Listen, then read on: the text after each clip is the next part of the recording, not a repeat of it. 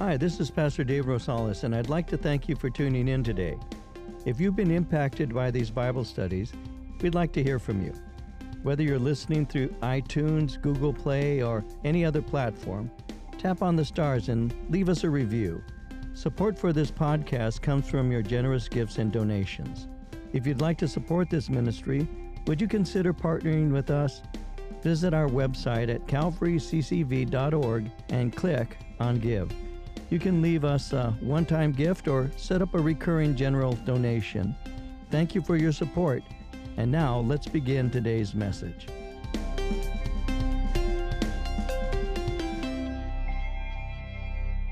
We're going to look today at the subject I chose to entitle When Love Waits. And we're going to be seeing that in the event before us. We're going to be looking at a man by the name of Lazarus and Jesus and what happens as Jesus raised him from the dead. That's what we'll be looking at here in chapter 11. So let's begin reading in John chapter 11 at verse 1. I'll read to verse 6 and we'll get into our study. John chapter 11, verse 1 and reading to verse 6.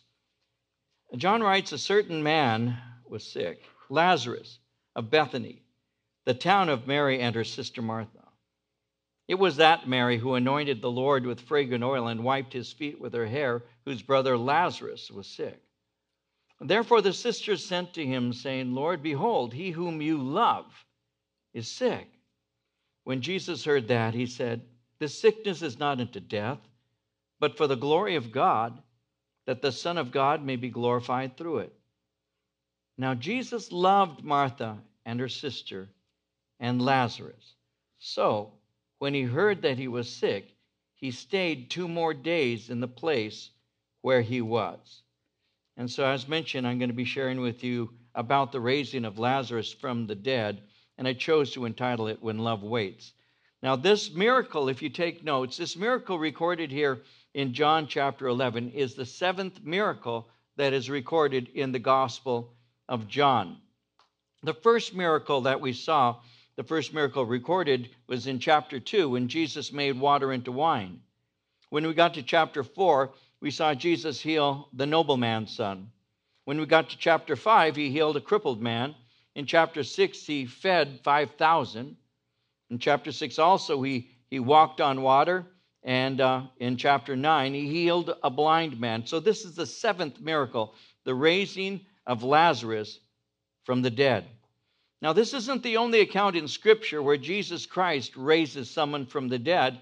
When you look at your Bibles, you'll notice that in Luke chapter 7, there's a miracle of raising the dead when Jesus raised the widow of Nain's son from the dead. That's found in Luke 7, 11 through 16.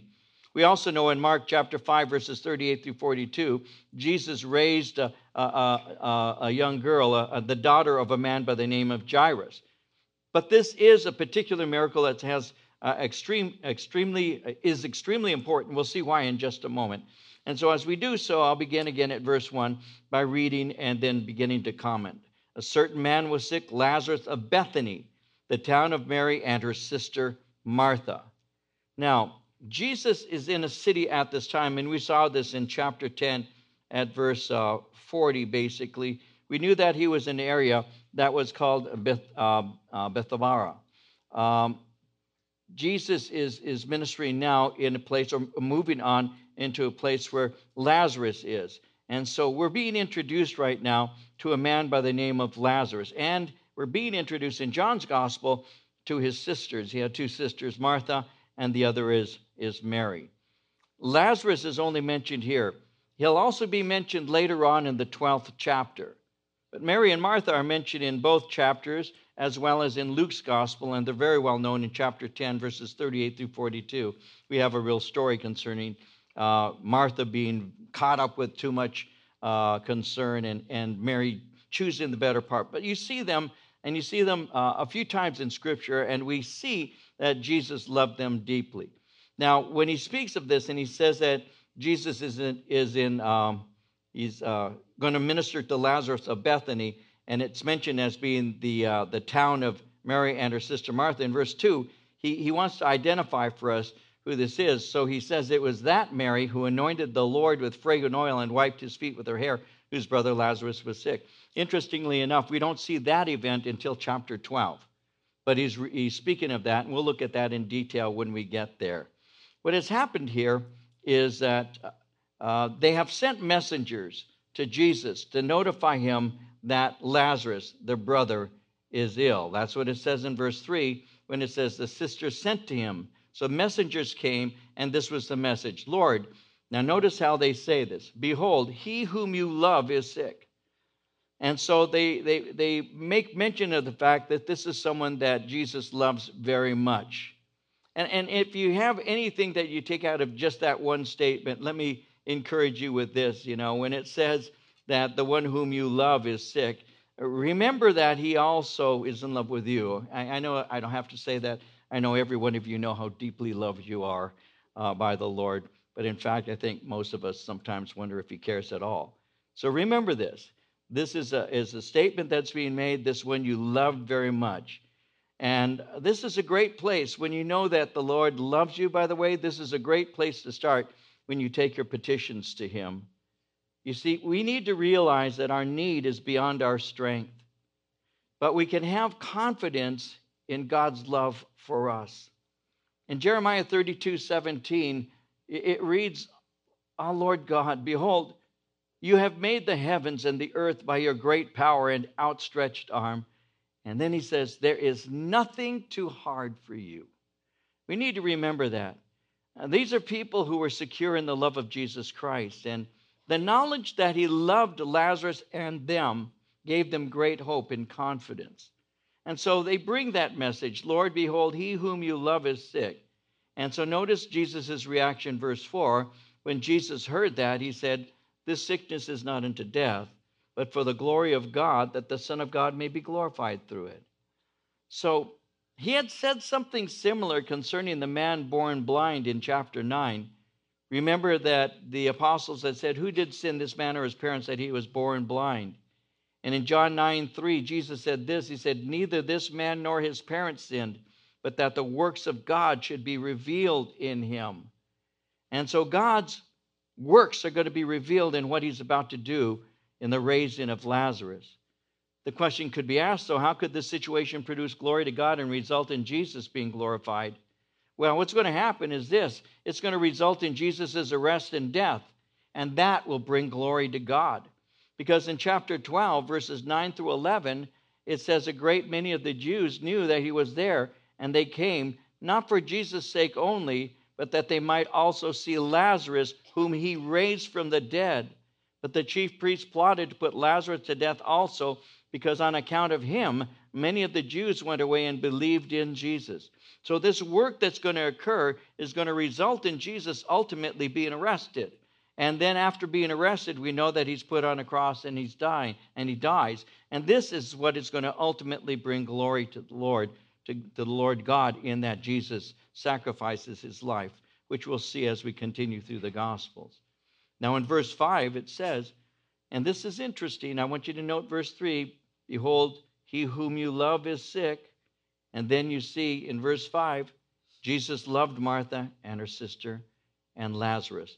So what does love do? It says in verse 6, when he heard that he was sick, he stayed 2 more days in the place where he was. He waited. He stayed. He didn't move. You would have thought that because he loves them, that he would have left immediately to go be with them. Yet John tells us that Jesus stayed 2 more days in the place where he was. So the question is asked, why did he wait? Why the delay? And here's your answer. Because Lazarus must be unmistakably dead. And it takes time for somebody's death to settle in. And I'll show you a few things about that in just a moment. But it takes time for someone's death to settle in. There's normally a bit of shock, and God is very gracious to give us a place where we actually can almost be numb to the things. And it takes time for death to settle in. And we'll see a little bit more in just a moment. Just wanted to touch that. Well, in verse 7 it says, after this, he said to the disciples, let us go to Judea again. Now the disciples said to him, Rabbi, lately the Jews sought to stone you, and are you going there again? I know none of us would ever give advice to God. I know none of us would ever question what he says. We simply would agree, right? None of us. But I find it interesting how human the Bible allows us to see the disciples. They were not superstars. They were not supermen of any sort. They were regular and ordinary human beings. And so they think they can give God some advice. They think that they need to tell him what the situation is and all. It's because they're concerned that he's going to be killed. But his time has not yet arrived. And so he wants to make that very clear. And that's why in verse 9 he answers and says, are there not 12 hours in the day? If anyone walks in the day, he doesn't stumble because he sees the light of this world. But if one walks in the night, he stumbles because the light is not in him. These things he said. And after that he said to them, our friend Lazarus sleeps, but I go that I may wake him up. And the disciples said, Lord, if he sleeps, he'll get well. However, Jesus spoke of his death, but they thought that he was speaking about taking rest and sleep. And Jesus said to them plainly, shut up, you guys, you bother me. He said, Lazarus is dead.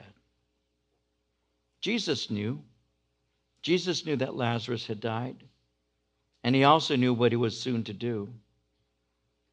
When he says Lazarus sleeps in verse 11, the men thought he was speaking in a literal sense. So they think, well, since he's sleeping, there's really no need to go back because that means he's going to get well soon. Because, a lot of times when you haven't been well, you take a nap or sleep for a while, and you wake up refreshed. And they're taking him literally. So when he says our friend Lazarus sleeps, I go that I may wake him up. That's why in verse 12 they said, if he sleeps, he'll get well. But in verse 13, Jesus spoke of his death. They thought he was speaking about taking rest and sleep. And that's why verse 14, Jesus said to them plainly, Lazarus is dead. And I'm glad for your sakes that I wasn't there, that you may believe. Nevertheless, let us go to him. He's aware of what he's about to do. And he's pleased because he'll strengthen their faith. He's going to die.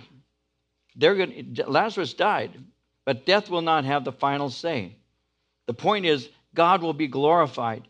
Psalm 46:10 is a beautiful psalm. You might want to mark this down. Be still and know that I am God.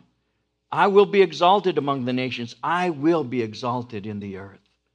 Be still and know that I am God. I will be exalted. One of the things that we need to remember is that faith is developed over time through experience. You have what is called head faith, and sometimes you have what is called said faith. But head faith and said faith doesn't save you, and it doesn't give you peace. What you need to have is living faith.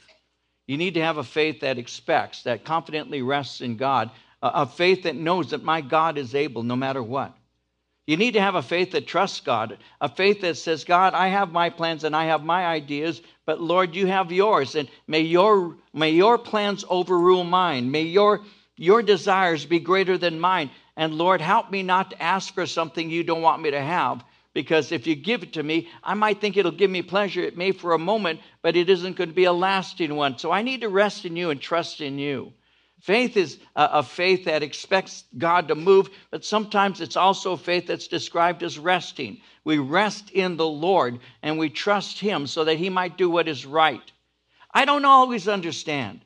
And yes, I've had many questions of the Lord. In John's gospel, God gave me a scripture a long time ago. We'll be seeing it when we are about to close. But it's when Jesus is having a conversation with the Apostle Peter and begins to speak to him. And I'll paraphrase. He begins to say to him, when you were young, you got up and went where you want. You dress yourself and go where you want to go. He said, but when you're older, you're going to be taken where you don't want to go. And this he spoke concerning the death that he would glorify God with. He was speaking of his martyrdom. But he's speaking to Peter.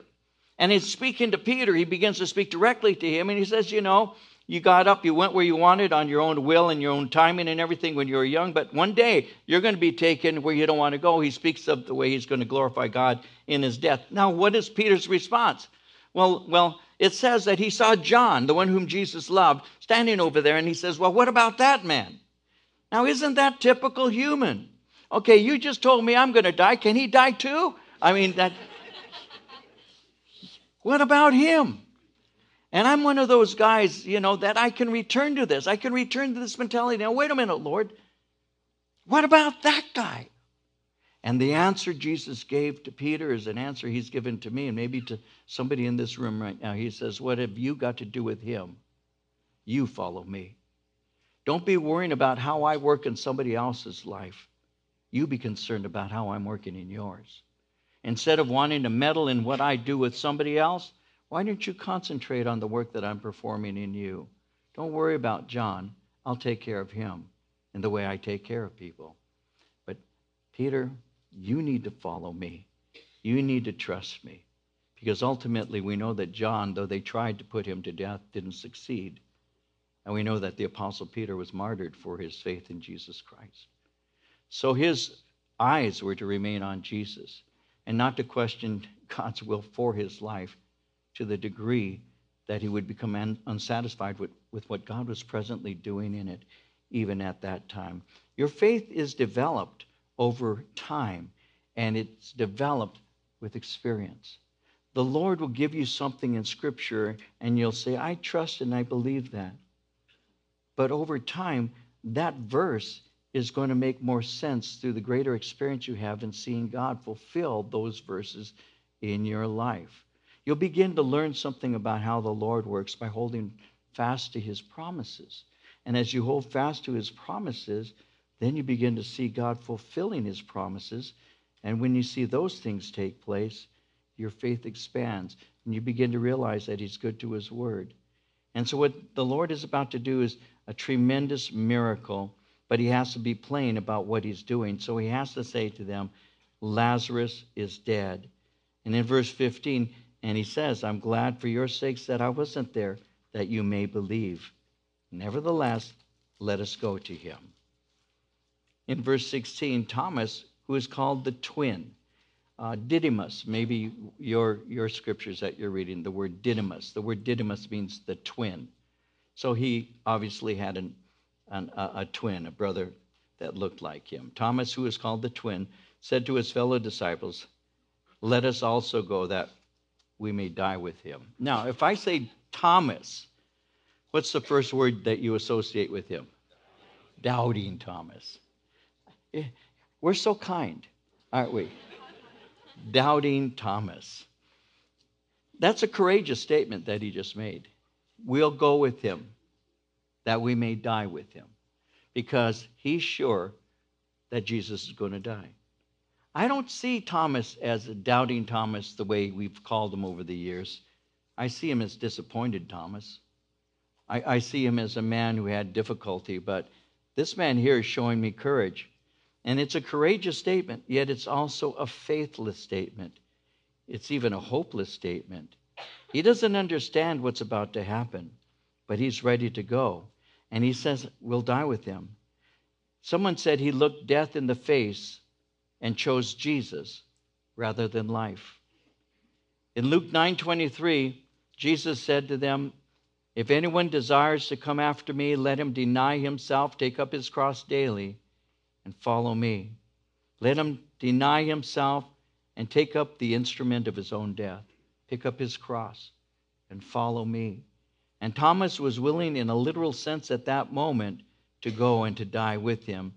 Now Jesus' desire is to increase their faith, so they reluctantly follow him as he's returning. In verse 17, when Jesus came, he found that he had already been in the tomb for 4 days. Now, Bethany was near Jerusalem, about 2 miles away, and many of the Jews had joined the women around Martha and Mary to comfort them concerning their brother. So, it says that he's been in the tomb 4 days. Here's your question. What is significant about 4 days? Why is it important enough for him to point out that he had already been in the tomb 4 days? Well, when you do some research on this and ask that question, you discover that some Jews believed that the soul would visit the tomb for 3 days, hoping to re-enter the body. On the 4th day, it would see decomposition and leave, because death was irreversible. Do you know that that belief is still in Israel to this day? Last year when we were in Israel, our guide was speaking about that belief that's very common amongst some of the Jews even to this day, that the soul hovers around for a while before it leaves. And that's all the way 2,000 years ago. So Jesus waits that time, and then it takes time to get there, so it's a 4-day period, so that they would know in no unmistakable terms that he had actually died. Because there are cases where people have appeared to be dead and even been buried when in fact they weren't dead. In the history of the United States, we have different sayings that we have, different little things we say. How many of you, I know all you can raise your hand to this one, have heard the term saved by the bell? You know, raise your hand. I'd like to see. Yes, I'd love to. Hallelujah. But anyway, see your hands raised in church is a nice thing. Saved by the bell. You know where that came from. Some of you do. But many of you may not know where that saying, saved by the bell, came from. There was a time when people would drink their beverages out of lead cups. And when they drank their beverages out of lead cups, the lead sometimes would pollute the beverage. They would have lead poisoning. And so they drank, they would suffer with lead poisoning and go into a state of coma. There was no embalming at that time, so they would simply bury them. And the tombs that they used very often were reused. So they would let that body remain until it would be, disintegrate. Then they would go and take the bones. All of you have heard of the word ossuary. They would get the bones and put them in a container. It was called an ossuary. And then they would use that same burial place for the next relative who died. That's how it was. Well, they would open up sometimes the casket and find the hands of the dead person up, their nails peeled off, and they would look at the container lid and see it was scratched. And they discovered they were burying people alive. And so because they were doing that, they began to put a bell and a string. They would put the string in the casket. They'd drill a hole, put a string in the casket near the dead person's head. And then they had somebody who would stay watch from midnight to the early morning. They called that graveyard. It's the second thing. So he was pulling graveyard from midnight to the morning. And if that person awakened out of the coma, he would pull the string and would be saved by the bell. So that's where that comes from. It's not a boxing term. He was saved by them. No, it's literally somebody stayed alive because of that. So there was this belief that the soul would hover around the dead body and would not depart until 3 days. By the 4th day, the body begins to corrupt. So Jesus specifically remains where he's at so that 4 days would pass after his death, so everybody would know he had specifically, completely died. And you'll see this in just a moment. And so he had been, verse 17, in the tomb 4 days. Bethany was near Jerusalem, about 2 miles away. It's to the south and the east. We go through Bethany when we walk down the Palm Sunday Road. So as this is taking place, verse 19, many of the Jews joined the women around Martha and Mary to comfort them concerning their brother. Well, verse 20, Martha, as soon as she heard that Jesus was coming, went and met him. Mary was sitting in the house. Martha said to Jesus, Lord, if you had been here, my brother wouldn't have died. But even now I know that whatever you ask of God, God will give you. Jesus said to her, your brother will rise again. Martha said to him, I know that he'll rise again in the resurrection at the last day. And Jesus said to her, I am the resurrection and the life. He who believes in me, though he may die, he shall live. Whoever lives and believes in me shall never die. Do you believe this? And she said to him, yes, Lord. I believe that you are the Christ, the Son of God, who has come into the world. I believe, but I really don't. Now, Martha is the eldest sister. News of the approach of Christ comes. And so she rushes out to welcome Jesus. As we just read, Mary remains behind. But she begins to pour her heart out. Notice in verse 21, if you'd have been here, my brother wouldn't have died. Now, she knew that Jesus has the ability to heal at a distance. He had done so before. When you read your Gospel of Matthew, chapter 8, verses 5 through 8, it records how Jesus was in the city of Capernaum and the centurion had approached him. He had a servant he cared about, and he asked Jesus to heal him. And Jesus said that he's going to come. But the man says to him, Lord, I'm not worthy that you should come under my roof. Speak a word, my servant will be healed. I know that you have power, and that distance between where you're at and what's going on, that it doesn't matter. He knew that. Even here in John's Gospel, in chapter 4, verses 49 through 51, when Jesus was in the city of Cana, a nobleman from Capernaum had asked for him to come and heal his son. But instead of going to Capernaum, Jesus had healed from a distance.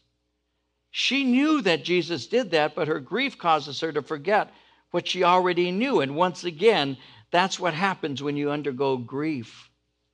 When you undergo grief, when you go through pain, when you go through loss, when you go through hurt, sometimes your grief can overcome your faith.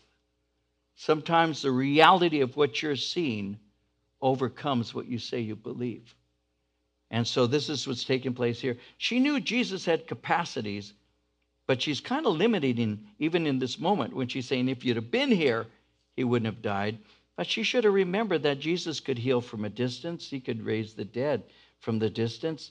She should have known that. But she says it, if you'd have been here. Now, that's probably what we would call grieving resignation. It'd be another way of saying, I just wish you would have been here. I wish you'd have been able to be here. But she didn't know what Jesus was planning on doing. Isaiah 55:8 says it like this, my thoughts are not your thoughts, nor are your ways my ways, says the Lord. You don't know what I'm planning. You don't think like I do. But she goes on in verse 22, even now, I know that whatever you ask of God, God will give you. It's been called a hope against hope statement. It's kind of a courtesy that's being extended to him. It may even be kind of a cliche, because that's revealed by her later response when he orders the stone to be removed. Well, in verse 23, Jesus speaks to her, your brother will rise again. And she says, well, I know he will at the resurrection. So she thinks that Jesus at first is just comforting her. You see, she's a believer in the resurrection. When you read the Old Testament, there aren't a whole lot of scriptures that give you insight into resurrection. There's just not a whole lot. There is some. You see promises of it, hints of a resurrection. In Job 19, verses 25 through 27, I know that my Redeemer lives. He shall stand at last on the earth.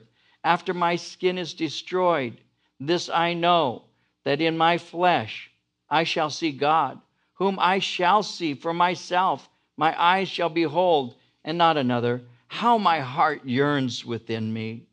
In Daniel 12, verse 2, many of them that sleep in the dust of the earth shall awake, some to everlasting life, some to shame and everlasting contempt. So you have resurrection hinted at in the Old Testament. She's aware of that. And so she says, I know that he'll be raised again on the last day in the resurrection. And this is where Jesus' I am statement comes in verse 25. Can you imagine the drama of this for just a moment? Put yourself in a position where you're having this conversation. Your brother's dead. Your heart is torn. Your sisters remain behind. It's just you and the Lord Jesus. You're coming to him out of courtesy. You're the older sister. You have certain responsibility. You come to him, but you love him very much, and you know that he loves you. You know that he loves Mary. You know that he loves your brother. And you're having a conversation, and your heart is broken. If you'd only been here, my brother wouldn't have died. Even now I know that whatever you ask of God, he'll give to you. That's just a hopeless statement. It's not real. You'll see this later. And then Jesus is letting her talk, and he's discussing this with her. And in some ways, I wish I could have been watching this conversation, because he says, your brother will rise again. Now, me, if I were watching that, I'd say, well, yeah, in the resurrection, yeah. I'd have been on Martha's side. Yeah, I know that. And that's why she says, well, in the resurrection at the last day, my theology is correct, but my experience isn't yet fully formed. So when she says, in the resurrection at the last day, and Jesus looks at her, oh, don't you wish you could hear how he said this? I'm the resurrection and the life. I wonder what that sounded like. I wonder if she heard him. Sometimes you don't hear when you're grieving. I wonder if she heard him. Martha, I am the resurrection. It's not an event. It's me. I am the resurrection and the life. And he who believes in me, though he may die, he shall live. And then notice verse 26, whoever lives and believes in me shall never die. And then he says, do you believe this? That's where the rubber meets the road. You know this, but do you believe this? This statement, I am the resurrection and the life, again, I mentioned that John's gospel records 7 specific miracles, but it also records what are called the 7 I am statements of Jesus. And this I am statement here is the 5th statement that he makes. I am, he says, the resurrection and the life. He had already said, I am the bread. He said, I am the light of the world. I am the door. I'm the good shepherd. But now he says, I am the resurrection. And he's saying, listen, though your physical life may come to an end in me, you will live forever. In me, you will live forever. Pastor Chuck, my pastor, before he went to be with Jesus, quoted something that had been said by an earlier minister. I believe it was D.L. Moody who said it. And Chuck said it like this. He said, you're going to hear that Chuck Smith has died. He says, but don't believe it, because at that moment, I'll be more alive than I've ever been. That's straight out of John. If you believe in me, you will never die. Do you believe this? Because death is final. Death is finality. There is no more of this person in front of me. Do I believe they still have life? Do I believe they're still alive? I'm looking at a dead body. But Jesus said, I am the resurrection. I am that life. And he's saying that you'll be alive in him forever. In John 8:51, he had said, most assuredly I say to you, if anyone keeps my word, he shall never see death. You see, in anticipation of Jesus' resurrection, those of us who trust in him are alive in him. In 1 Corinthians 15:20-22, now Christ is risen from the dead and has become the first fruits of those who have fallen asleep. For since by man came death, by man also came the resurrection of the dead. For as in Adam all die, even so in Christ all shall be made alive. And so the question is asked in verse 26, the last portion, do you believe in this? And she answers very quickly. She says in verse 27, yes, Lord, I believe that you are the Christ, the Son of God, who was to come into the world. Yes, I do. She does, but doesn't yet understand. She's basically saying, I believe and I want to believe and I will believe. And that gives her comfort. But she's not yet prepared for what's about to happen. Because remember Ephesians 3:20, he is able to do exceedingly abundantly above all that we ask or think. And so in verse 28, when she had said these things, she went her way and secretly called Mary, her sister, saying, the teacher's come, it's calling for you. As soon as she heard that, she arose quickly and came to him. Now, Jesus had not yet come into the town, but was in the place where Martha met him. And the Jews who were with her in the house and comforting her, when they saw that Mary rose up quickly and went out, followed her, saying, she's going to the tomb to weep there. Mary saw where Jesus was, saw him, and fell down at his feet, saying to him, Lord, if you'd have been here, my brother would not have died. These are the same words that had just been stated by her sister Martha. And therefore, in verse 33, When Jesus saw her weeping and the Jews who came with her weeping, he groaned in the spirit and was troubled. And he said, "Where have you laid him?" They said to him, "Lord, come and see." Jesus wept. And the Jews said, "See how he loved him." And some of them said, "Could not this man who opened the eyes of the blind also have kept this man from dying?" Jesus wept. He sees the weeping. He sees the pain. He sees all the people who came with her crying, and he's upset. One of the things you might want to mark in your heart is you don't have a God who is distant from you. You have one who understands you. You have one who understands, and he actually wept. Jesus actually was weeping with those who were in pain. He understands our hurts, and the scripture points out that he weeps with those who suffer. Isaiah tells us he is despised and rejected by men, a man of sorrows, acquainted with grief.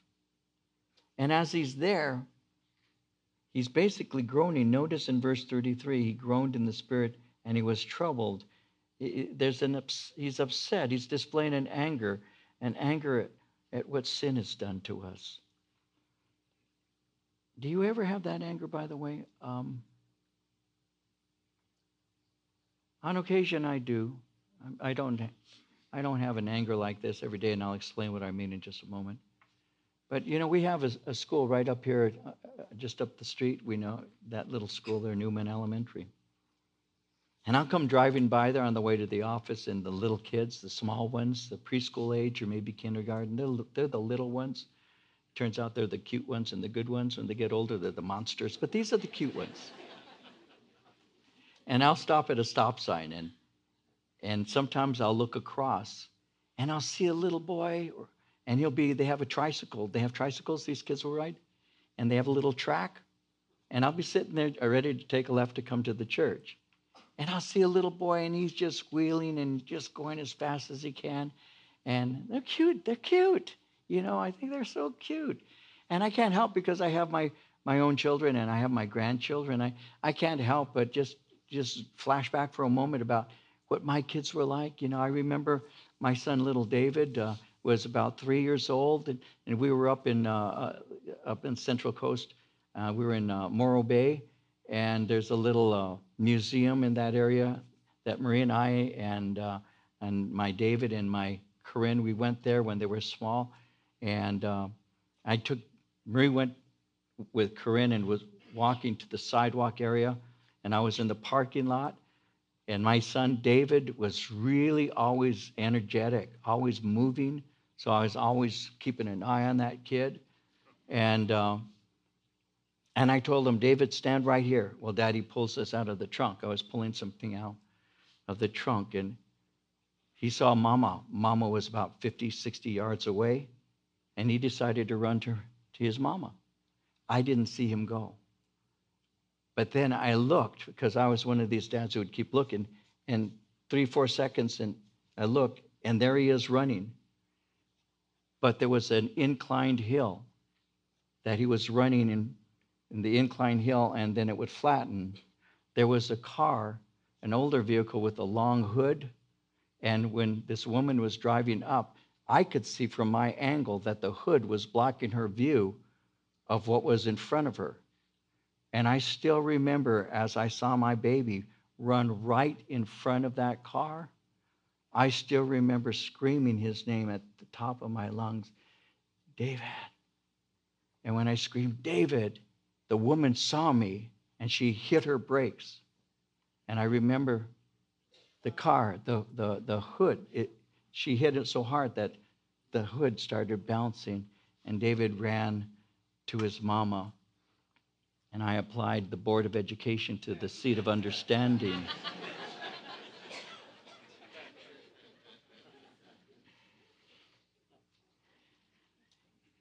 Could have lost my son. Well, I see these kids, and I do. I sit sometimes and I look at them and I think, I had kids, my babies were small, my grandchildren are small. And when they're small, they're such angels. But they don't always stay that way, do they? They don't always stay that way. Even our babies that we raise to be the best that we can, they break your heart sometimes. Not always.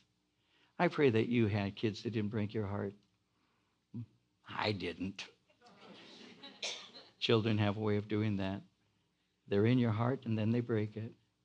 And you get disappointed. But how many of those babies, and I think this sometimes, not in a bizarre, mean, ugly way, but I think, how many of you babies are going to be addicted to drugs, are going to harm somebody? How many of you are going to live a life? Statistically, many are. And that's what prompts me. That's what moves me to preach the gospel, to encourage parents, raise your children up in the Lord. Because if you don't teach them things about Jesus, the world will teach them things about Jesus and will keep them from committing themselves. And so Jesus is weeping. Why is he weeping? He knows what he's going to do. He's going to raise him from the dead. Why is he weeping? Could it be that he sees what sin does to people? The scripture says he loved Lazarus. And even though he knows he's raising him, the wages of sin is death. And Jesus is groaning. He sees the pain that death brings on people. And because Adam fell and we received his sin nature, we die also. And because we have sin natures, we sometimes don't restrain it. We don't have the power to, and we aren't as good as we could be. And sometimes we're bad. And these are the things that causes our Messiah, our Christ, to cry. It's what death does to people. It's what sin did. And he has an anger, and he has a sorrow, and he weeps. And this is the shortest verse in Scripture. Is something every one of us could memorize very easily. It simply says, Jesus wept. 2 words. But when you get hold of that, it changes your life. Well, Mary had gone to him, and the crowd thought she was going to the tomb, and they began to follow. And once again, there she is at his feet, crying out the same thing Martha had said, if you'd have been here, my brother wouldn't have died. And so Jesus saw her weeping, verse 33. He groaned in the spirit, was troubled. Where have you laid him? They said, Lord, come and see. Jesus wept.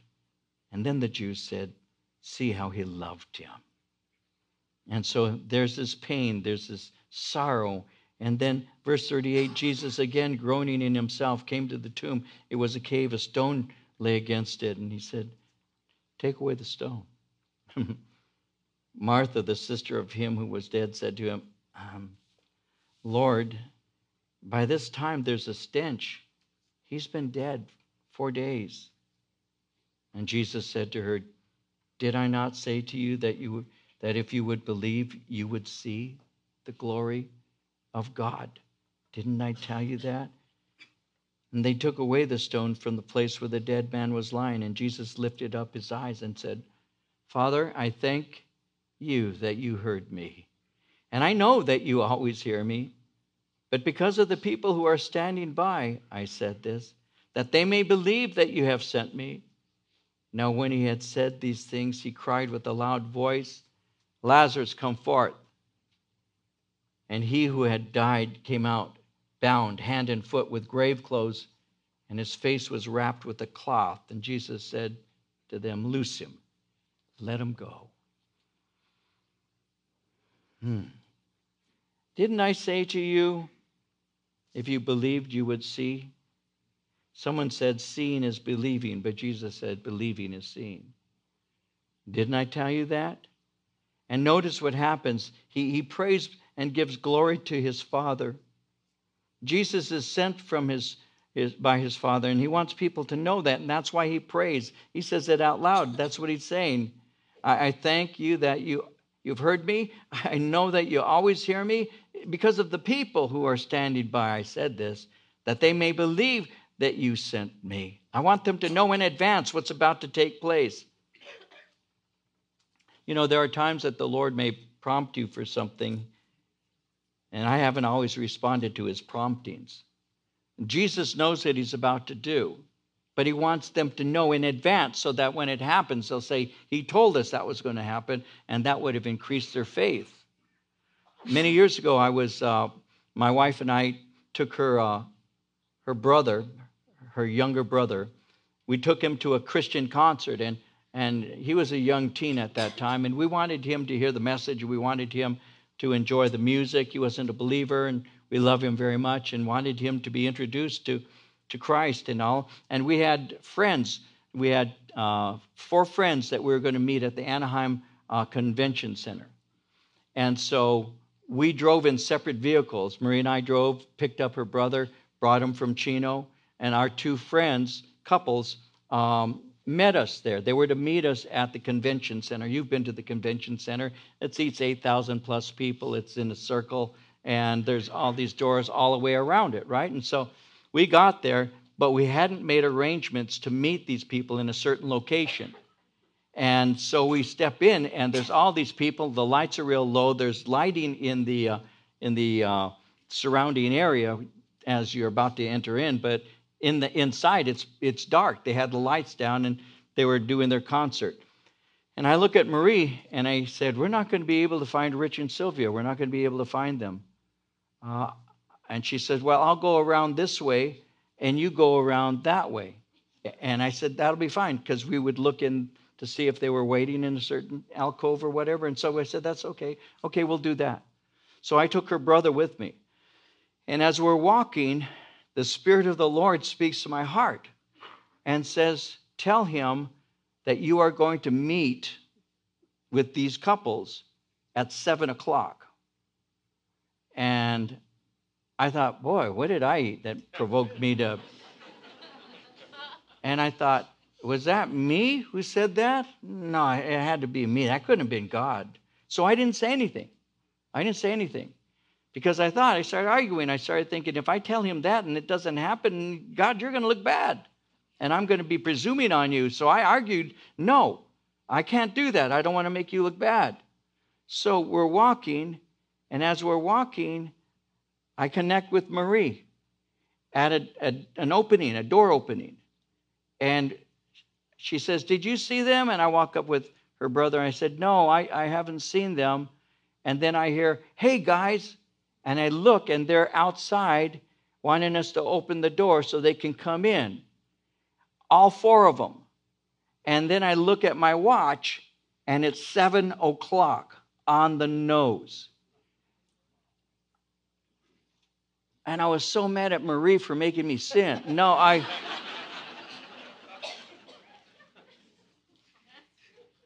never forgotten that. And I turned to my brother-in-law, and I said, "I'm so sorry. God told me to tell you that at 7 o'clock we were going to connect, and I didn't tell you." And I still remember him looking at me saying, "Oh, yeah, that's okay. He's just being kind." But if I'd have said in advance, at 7 o'clock we will connect, the Lord just told me that, what do you think it would have done? It would have awakened him to the reality that God is still alive and moving, right? Jesus did that. He said, "I know what you're going to do. It isn't because I don't know. It's because they don't." And that's the reason I'm saying this out loud, so that they hear and they will believe. And that's what he's doing. So in verse 43, he cried out with a loud voice.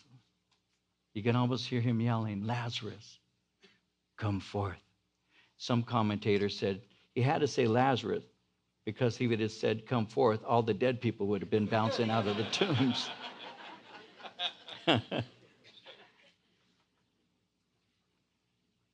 He gave glory to God and summoned Lazarus. He cried loudly so that all could hear, and then all would see. And at his word, Lazarus came forth. And at his word, life was given to a dead man. And at his word, life is still given to dead men. Because it's the gospel of Jesus Christ, when received, that gives us life. We are walking spiritually dead people. And then the gospel is given to us, and God calls your name, whatever it may be. David, come forth. Marie, come forth. Whatever your name may be.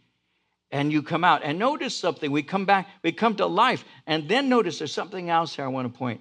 Verse 44, he who had died came out bound hand and foot with the grave clothes. So he must, I don't know how to even picture this, whether he's bouncing or whatever, but he comes out. His face was wrapped with a cloth.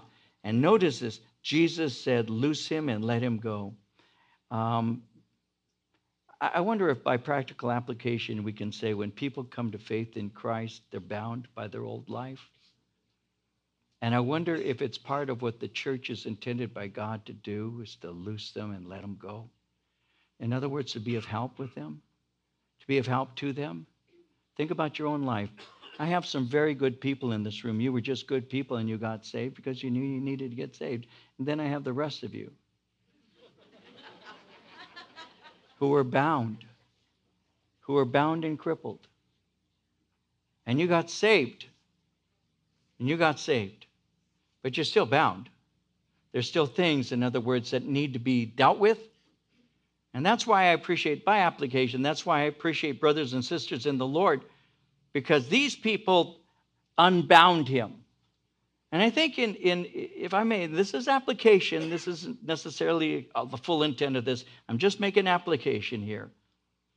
But I wonder, when I came forth, even as Jesus said, David, come forth. And I came and I wasn't whole yet. I wasn't complete. Thank God I'm saved, but he had a work to do in my life all these years. He had things to remove, things that stumbled me, things that I was bound by, alcohol, and you name it. And those are things that had to be removed so I could walk without anything disturbing me and crippling me and holding me back. And I thank God for my friends. I thank God for Christians who loved me, Christians who would minister to me when I was a brand new Christian. Sometimes you may look at somebody you know who's 40 or 50 years old, and you look at them and you think, well, I met them when they were 30, and I've known them for 10 years, 15 years, or whatever, and you only think of them from the point you met them. But think about somebody that's brand new, born just brand new, like a parent looks at their baby, and that parent knows them the way they were as a baby, and then watch them grow up. Well, for me, my friends knew who I was and what I was like, and I was bound by sin, and now I'm a newborn, and I need help. And so they helped me. They helped to unwind the cloths that stumbled me in my life, to encourage me so that I didn't use profanity anymore, so that I didn't use drugs anymore, so that I didn't habitually drink anymore, that I learned to treat people with kindness. All of this came through fellowship and reading the Word of God and saying, God, make me like you. Make me like you. I want to be unbound because I was dead and now I'm walking, but I need help. And that's what the church does. That's what we do for one another, guys. Instead of keeping them bound, help to unbind them. Instead of judging them harshly and always being unkind to them and saying, oh, I knew you. How about showing a little compassion, a little hope, and a little love and concern? It goes a long way. It goes a long way. Instead of saying, I knew you'd blow it. Because sometimes we do know they're going to blow it. Instead of saying that, maybe you should say, you know what? Our God is a big God, and he's able to change you. If he changed me, he will change you. Hold fast to Jesus Christ and don't let go. You will walk the way you want to walk. You will be the person you want to be, not because I'll make you that way, but because he does. He changes people's lives. That's what the church is to do. That's what the church does. And so Jesus commends them. He says, loose him and let him go. And that's what we do. We help people so that they can go in Christ. What a powerful story, a literal story of a man who was dead who has come back to life because of Jesus, who is the resurrection and the life. If you'd like to learn more about Pastor David or Calvary Chapel, Chino Valley, please visit our website at calvaryccv.org. Thanks for listening and have a great day.